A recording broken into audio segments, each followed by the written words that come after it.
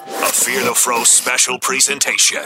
I'm unhappy. Let's make changes. Time to roster Rearrange it. Blow it up. a hypothetical trade. That's what we're here to talk about in depth today. Blow it up. Yes. Pack your house, pack your wife, pack your kids, pack your dog, pack your whole damn life. Blow it up. A boom. Coming in, sending out. Player here, picks there. Dream big. Penises out. Blow it up. A Fear the Fro trade exploration. What the hell was that? Charlotte Hornets. Buzz. Welcome to the Fear the Fro podcast, friends. It is I, Bob Schmidt, your host, your lifelong Cavs fan host, and this is one in a series, the second one in the series. I've already touched upon the Atlanta Hawks, but for those of you who didn't hear that episode, let me just clarify what my intentions are here. This is not a normal Fear the Fro podcast episode. There is no game.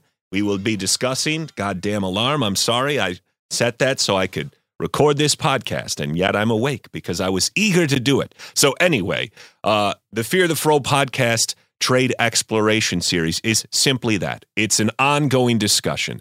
It is not based in anything. I have zero sources. My sources are the streets and my guts and the things that I read, the wild speculation. But since the internet is full of filthy fucking lies, you can trust none of this to be anything of substance. But what I like to do is simply take teams which are likely to be sellers on the trade market and explore their rosters, looking for ways in which the Cavaliers might be able to improve their rotation, their starting lineup, their bench, their future prospects, whatever it may be. So, Atlanta was an obvious place to start.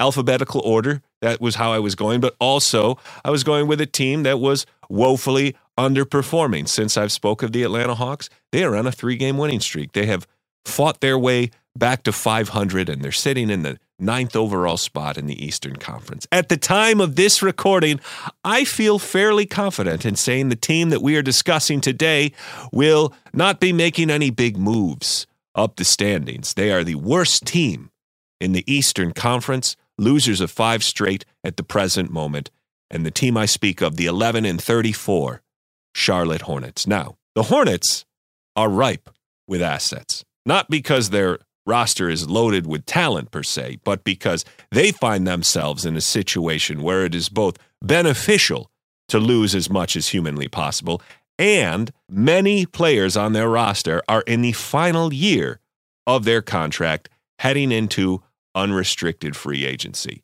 Specifically, the players I speak of who this summer will be free to go anywhere, including places that aren't abysmal franchises. Kelly Oubre, Mason Plumlee, P.J. Washington heading into restricted free agency, Jalen McDaniels, Dennis Smith Jr., and Nick Richards.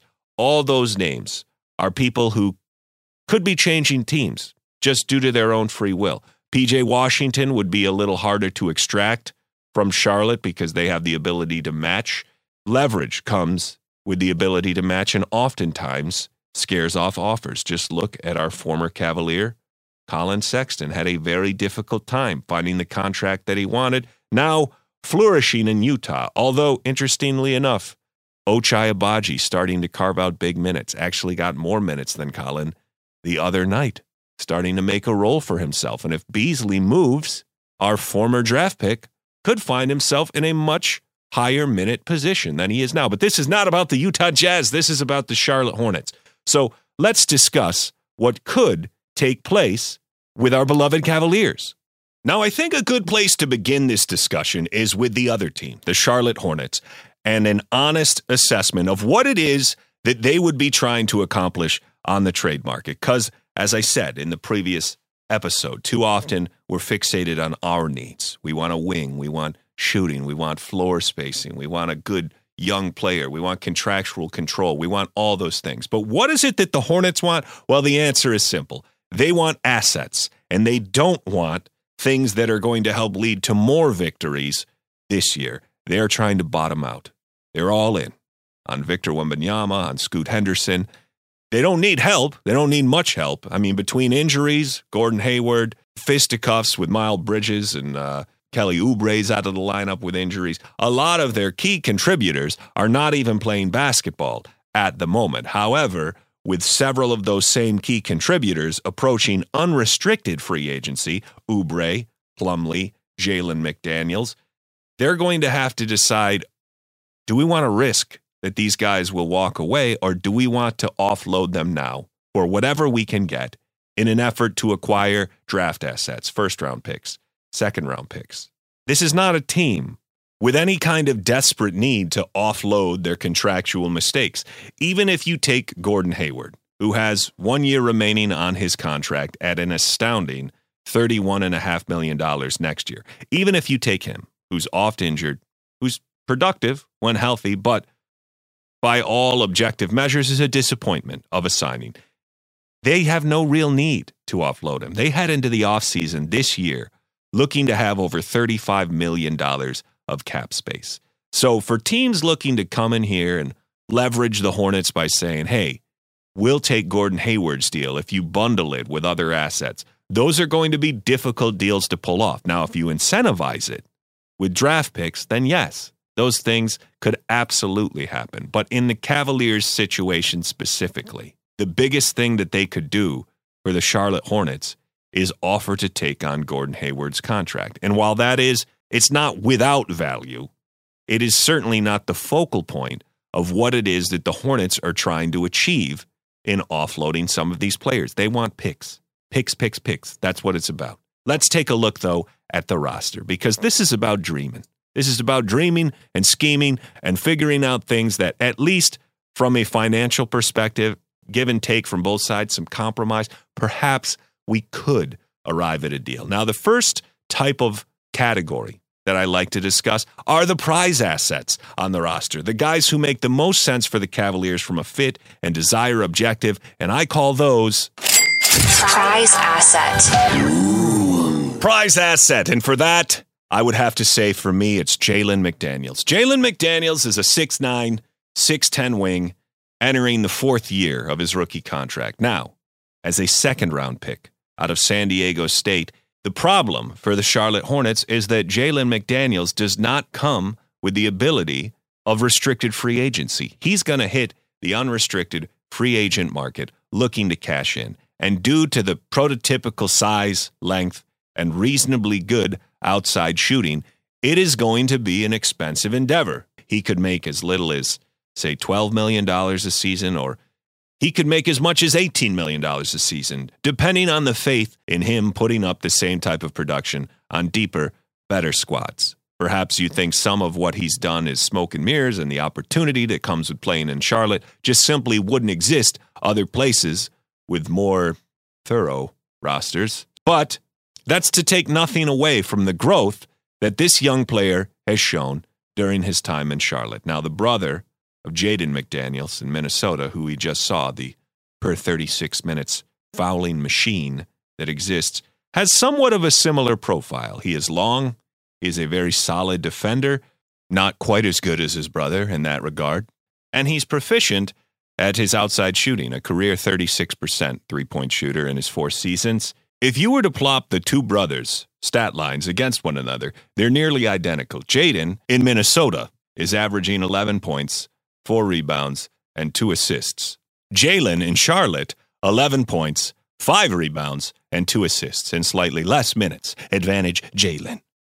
But here's why he's such a valuable, versatile asset for a team like the Charlotte Hornets. They like him. They would like to retain him. Unfortunately, there is no guarantee that Jalen doesn't hit unrestricted free agency, get a monster offer from some other team, and walk out the door for a better role, just more wins in general. We don't know what he prioritizes. Money, obviously, will be a huge priority. And the same would hold true if he gets traded. Anyone who acquires Jalen McDaniels better be ready to open up the checkbook, or this could be a rental with no return. What makes Jalen nice from a contractual standpoint is, as a player who makes only $1.9 million this year, he can be tossed into almost any deal as the, well, this is why you're taking on Gordon Hayward's contract type of trades. They could find teams who are willing to eat the final year of Gordon Hayward's deal, and they could use Jalen to grease those teams to say, look, what you get is this young prospect. What we get is immediate relief from Gordon Hayward. However, the Hornets would only do that if they truly believe that they don't have a chance of retaining Jalen, or that his price tag is so high that they're not going to pursue that. But take a team like the Cavaliers. Just on face value, you know where I'm going with this. It's very easy for the Cavaliers to take a contract like a Kevin Love and flip something like Gordon Hayward and Jalen McDaniels. They could absorb basically both those deals. It'd be a pretty even swap. You might have to tweak a little bit here and there. Maybe you throw a couple second-round picks. I don't know. Because, again, players taking up salary space who don't help lead to wins aren't really even hurting them that much, because their short-term objective is to be bad so that they can get better through the draft. And while they'll likely retain some of the guys that are hitting free agency, I would not be shocked to see PJ Washington return because, as always, restricted free agency is a bitch for the player, trying to get offers and trying to create leverage. So he could find himself in a similar position to many other restricted free agents and signing for a reasonable, fair market deal that is somewhere between his desires and what the teams would hope to pay him. However, with the Cavs, I think two players primarily should be the targets, Jalen being one of them. If they were to acquire him, there's almost no scenario in which draft pick-wise the Cavaliers have anything that would entice the Hornets to roll the dice on trading him rather than risking that he walks out the door. I don't think you can say, oh, well, we'll give you a second-round pick, 2 second-round picks in Windler for Jalen McDaniels. It's definitely not worth the gamble for the Hornets. I would much rather take my chances on re-signing Jalen in the offseason. They've sunk 4 years of development into this guy. Yeah, if they know they're going to lose him, then get something for him. But I think there are teams right now that would offer a late first-round pick to acquire Jalen McDaniels with the understanding that they're willing to do what it takes in the summer to retain him. And I alluded to it earlier in this podcast, but he's a guy who can command between $12 and $15 million a year on the free agent market. I would not be shocked in the least. If things get crazy, you don't see many small forwards with that kind of size, 6'9", 6'10", with that kind of youth. Everybody wants 3-and-D wings. We keep hearing about OG Anunoby. Oh, he'll get multiple first-round picks and young prospects. And he's a great player, don't get me wrong. But to hear suggestions that he could fetch packages similar to Donovan Mitchell or Rudy Gobert, that's our asking price. It's asinine. Now, it's a seller's market. And the middle of January is the time for posturing. There is still weeks to go before the February 9th deadline. So you're going to hear a lot of shit that will never materialize. By all accounts, people are asking for wild things. 34-year-old Bojan Bogdanovic in Detroit. We want a couple first-round picks. That'll get this deal done. Or we want an unprotected first for a 34-year-old. It is vastly different. I mean, a couple years ago, the Cavs offloaded Clarkson, and their return was 2 second-round picks for a guy who ended up being the 6th man of the year, who is young. Not to mention, they had to eat Exum's salary to do it. So, yeah, they got 2 second-round picks, but it came with a terrible deal. Now, it worked out. Exum became Jared Allen. I'm not crying about that, but I'm just saying, look at the escalation we're seeing from players who are, solid starters or super subs. I love Bojan, but that is a real gamble to begin with. But Jalen McDaniels would be my priority. Now, a second guy that falls into this category for me would be Kelly Oubre. This isn't a 1A, 1B for me. This is a distinct Jalen Williams 1A, Kelly Oubre 1E, 1F. Because for as talented as Kelly Oubre is in terms of his ability, there are some things that come along with him which are not nearly as desirable. The first of those being he is a high-usage player, and he is a high-usage player who isn't even that efficient. Now, you may think of him as a scorer, and certainly he is. However, he's not much in the way of efficient scoring. Over the course of his career, he is a 43-33 split guy. I don't know if you realize, not the best three-point shooter. A high-volume one, certainly. The last 2 seasons, since signing with Charlotte, he has taken over 7 attempts from outside a game. Now, yes, we're on Okoro all the time. We ride him. We want somebody who's willing to take outside shots. But Kelly Oubre takes every shot. He takes inside shots. He takes outside shots. 18 shots a game this season. And he's giving you 20 and 5. He's a solid defender, if not spectacular, a much better blocks guy than you would expect over the course of his career. But if there is such a thing as a high-volume gunner, that is Kelly Oubre. And furthermore, he's in the last year of his deal. There is no guarantee beyond this season. A lot of the other options we've discussed, guys like Tim Hardaway Jr., Malik Beasley. Those are guys who you have some contractual control over for 1 to 2 years beyond this season. They let you kick the can down the road, the way that the Cavs did, turning Rubio into LeVert, and then LeVert possibly into something else if they can't figure out an extension for him. The way that they did in bringing in Andre Drummond when Delly and Henson were on the books. Now, that blew up in our face spectacularly. Hopefully that does not happen with LeVert. You have to recoup something from him if you're not planning to extend him. And I was having this conversation with Carter Rodriguez about the idea that maybe the fact that LeVert is slightly underperforming is a positive thing because you could extend him at a lower cost than he costs right now. If you could get LeVert for $12 to $15 million a year for the next 2 to 3 years, would you do it? Do you think that in that time he would have enough trade value that you would still have options available to you that are more promising than a half-year rental of a guy who just underwent surgery for a torn ligament in his hand in Kelly Oubre, who I think we can all acknowledge is a bit of a hothead. Who knows what that does to the locker room if you drop a guy into a team like Cleveland with title aspirations, who was a guy who had free reign to gun in Charlotte, and you say, we need you to confine your usage. We need you to scale back your shots. You can't take 18 shots a game. You can't just willy-nilly fire up misses and play through it because wins don't matter. It would be a very different role in this team. And Golden State, they had no urgency to retain him. Yes, they had salary cap issues of their own, but he was very young. He was a good scorer then. He was a solid defender.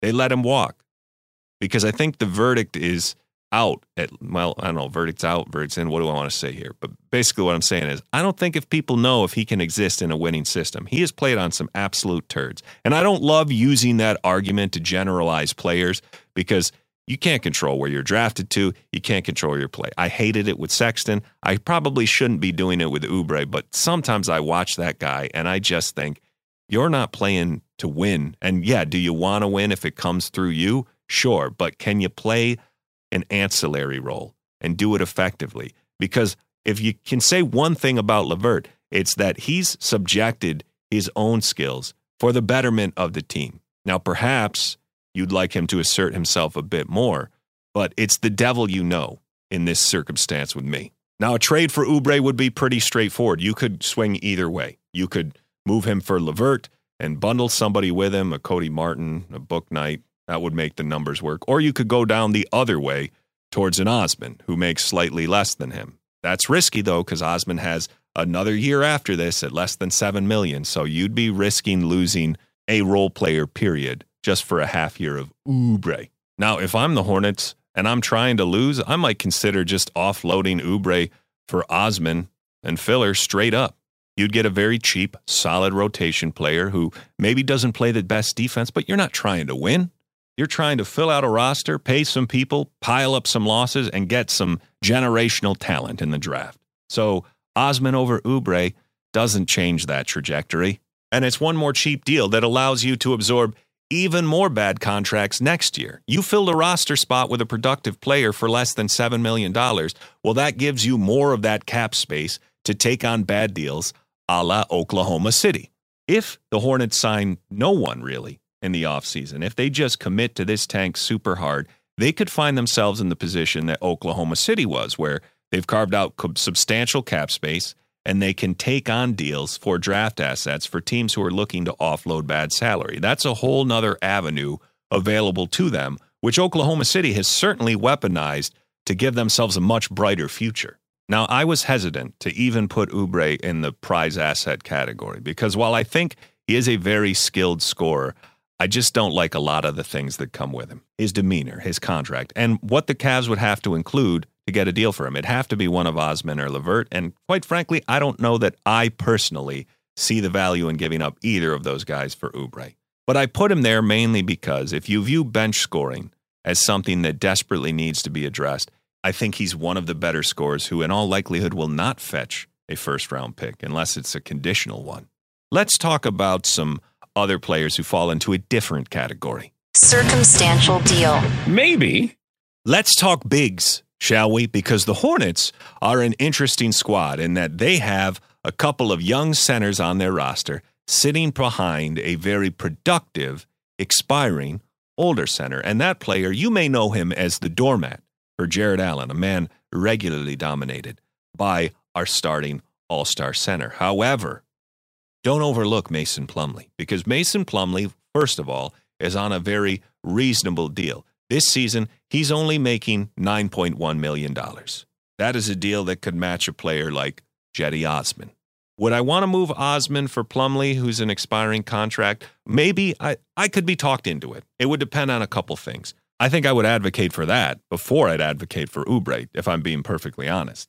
I like Osman, but I think what we're seeing is that JB clearly doesn't have a lot of trust in him, and he has a very short leash because Osman makes somewhat frequent defensive mistakes. Despite his offensive talent, his transition talent, he can't seem to find his way into a regular role, and if we get healthier on the wing, that may be even harder to come by. But the trend this year is similar to last year. Every month of the season, Osman's minutes are falling. 26 minutes in November, 22 minutes in December, and here we are in January, and he's playing 19 minutes a game. And in the last 5 games, he has he's cracked 15 minutes one time. He's nearly out of the rotation altogether. He scored 11 points cumulatively in the last 5 games at the time of me taping this podcast. I don't know what the hell is going on, but I haven't seen a Turk treated this poorly since Enes Kanter abandoned basketball to go on his one-man anti-LeBron campaign. Do you take a guy like Osman?